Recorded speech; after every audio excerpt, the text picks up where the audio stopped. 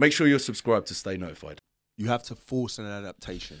Yeah, this one bites a lot of people in the arse because in the early days of training, you kind of don't. You'll get away with very little stimulus. And I think that one of the most common times I see people say they've reached a plateau, they've been training like 6 months or a year. It's not a very long time frame. They've basically capped out the newbie gains. So they get to the end of the newbie gains where they haven't been doing things overly efficiently. They're just kind of showing up. And still getting an adaptation because, listen, I remember being 7 years old and broke my left wrist and it atrophied. So 7 years old, it atrophied so hard in whatever time frame it was in a cast. 8 weeks or something? I can't remember when you break something. 8 weeks in a cast? In 8 weeks, it was half the size. I remember being 7 years old and looking at, I mean, I haven't grown much now, I'm 20 odd years later, my skinny wrists. But yeah, literally being like half the size. And just going back to riding my bike, mucking about, lifting myself up, doing this, it just comes back very normal quickly to a normal size. And we have to remember that, like, muscles atrophy quick. If you don't use them, they disappear.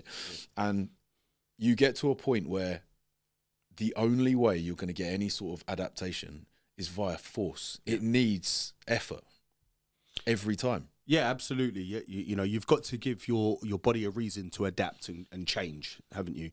And like something that I say to my clients all the time is, you know, the best way to do that is to progress your lifts as much as possible, as often as possible. And that doesn't mean that every week you're going to add weight on the bar, but, you know, controlling the way that you're lifting, controlling the eccentric, controlling the concentric, having total control over that, building a mind to muscle connection, all of those things play a part. You know, if you're thinking about lifting the same weight, you know, for a prolonged period of time, chances are that there's, you know, the stimulus isn't there to see a change anymore. No, and you can apply that though, because like one of my favourite sayings, which is like, you know, when sayings are so silly that you're like, it shouldn't even be a saying, is change requires change, right? Change requires change, any kind of change. Because if we talk about an adaptation in body fat, well, if we want to lose, I mean, the amount of times people have had these disillusions or failed with a fat loss diet, with well, I want to lose a few pounds. How did you get on? Oh, I didn't do very well. Like, it's like, what did you do? Oh, I didn't get takeaways for a couple of weeks. I'm like, that's not.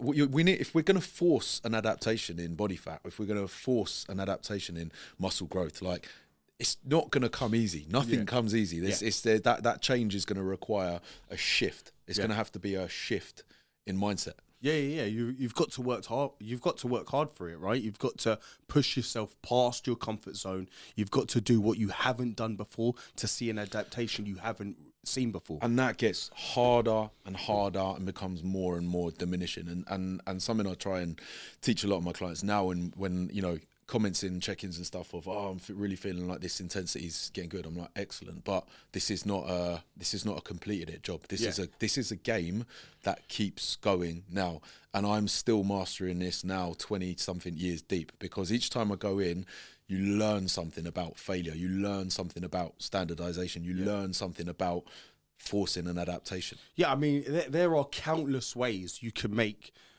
an exercise harder. There are countless ways you can make the same weight more challenging.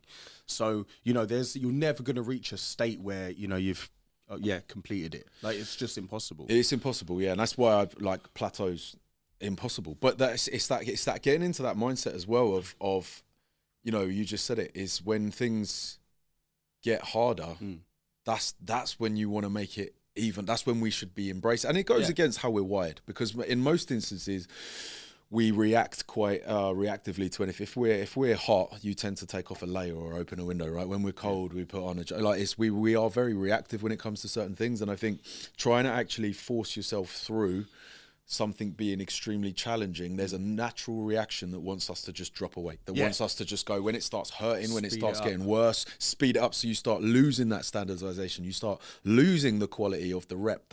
Those are those moments where you actually embrace and you fail better and better over time. If you allow yourself to. You see it with clients, don't you? Is like they'll tend to speed it up, and their mindset, you see it get it done shift. It's exactly it's let's get the set done, right? But that's exactly it. You've got to embrace that grind. Those are the best reps, man, when it is almost grinding to a halt. And then, you know, eventually you learn to just sit there like that. Bang on. They're the reps.